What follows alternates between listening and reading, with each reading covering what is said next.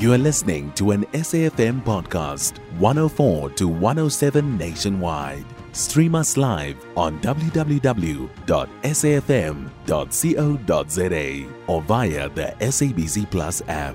SABC News, independent and impartial. President Cyril Ramaphosa is today expected to officially launch the Border Management Authority in Musina in Limpopo. The country's borders have been characterized by poor controls and weak management, which has seen a rise in cross-border criminal activities and a surge in illegal immigration. For more on this, we're now joined on the line by Dr. Masiapato, the Commissioner of the Border Management Authority. A very good morning to you, sir, and welcome. Good morning, Elvis, and thanks for the invite. Doctor, first tell us, what is the Border Management Authority and its primary role?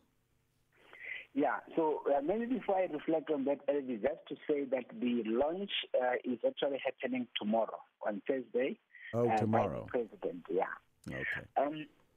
Firstly, Elvis, maybe just to say that the Border Management Authority is a creation of law. It is an entity of state created by the Border Management Authority Act.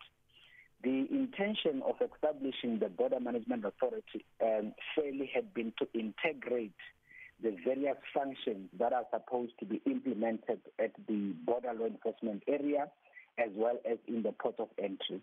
So its actual functions are located in Section 5 of the BMA Act. The first one is to facilitate and manage the legitimate movement of persons at the border law enforcement area as well as in the port of entry.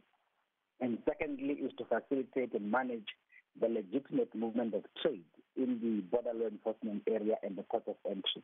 And of course, the third part is that as we do that work, we have to then cooperate and coordinate our efforts with three key organs of state, those being the Defense Force, the Police Service, the Revenue Authority, as well as border communities. So that is in short what the Border Management Authority is all about. But the key issue of its establishment is to move the country away from what we call the multi-agency approach in border management into an integrated border management mechanism with a single command and control. So it would be one sort of force that would look, or one management authority that would look after the borders?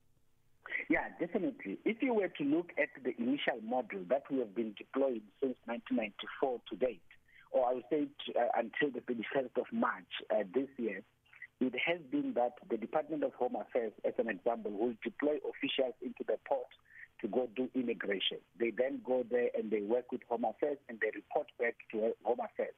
The same with the Department of Health. They will do the same, deploy people there to go do port health functions. Agriculture will do the same. Environmental actually will do the same, and all of those. Now, those individuals having gone to the port, they will then work in a fragmented manner, they will work in a silo manner, and they would all report to their respective head offices. So that model has created a lot of challenges. Among those has been the facilitation of corruption in that space. So at the end of the day, the BMA comes and say, we no longer need this department on the ground. The departments exit, the Border Management Authority takes over, and then it implements all those functions on the ground under a single command and control, while the department maintains their policy and law-making responsibilities in those specialized area of work. But on the ground, it is Border Management Authority. Would you say then that this silo mentality is perhaps one of what is currently the biggest problem or challenge right now in terms of the current border management system?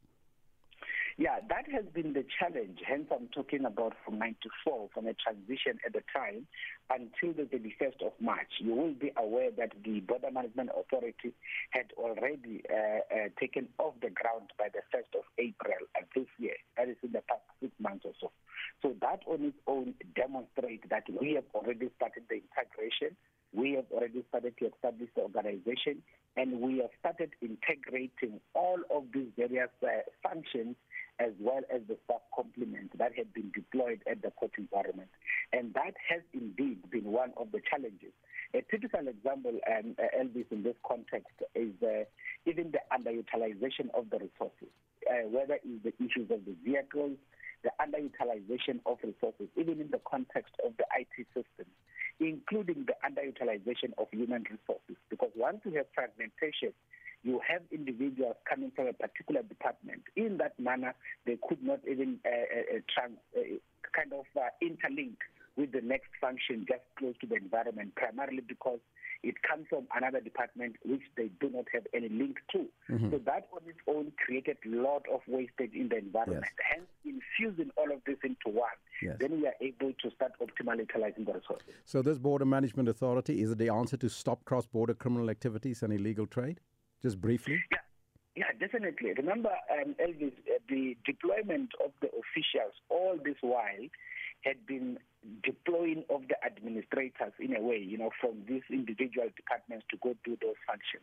But the Border Management Authority comes through as the law enforcement authority of the Republic to implement the laws. So that on its own presents a different way of managing borders, through which we are now to be putting together what we call law enforcers on the ground, and no longer just administrators. Dr. Mike Masiapato, the Commissioner of the Border Management Authority. You can find SAFM Current Affairs on 104 to 107 nationwide. Our podcasts are available for download on all our digital platforms. SAFM, leading the conversation.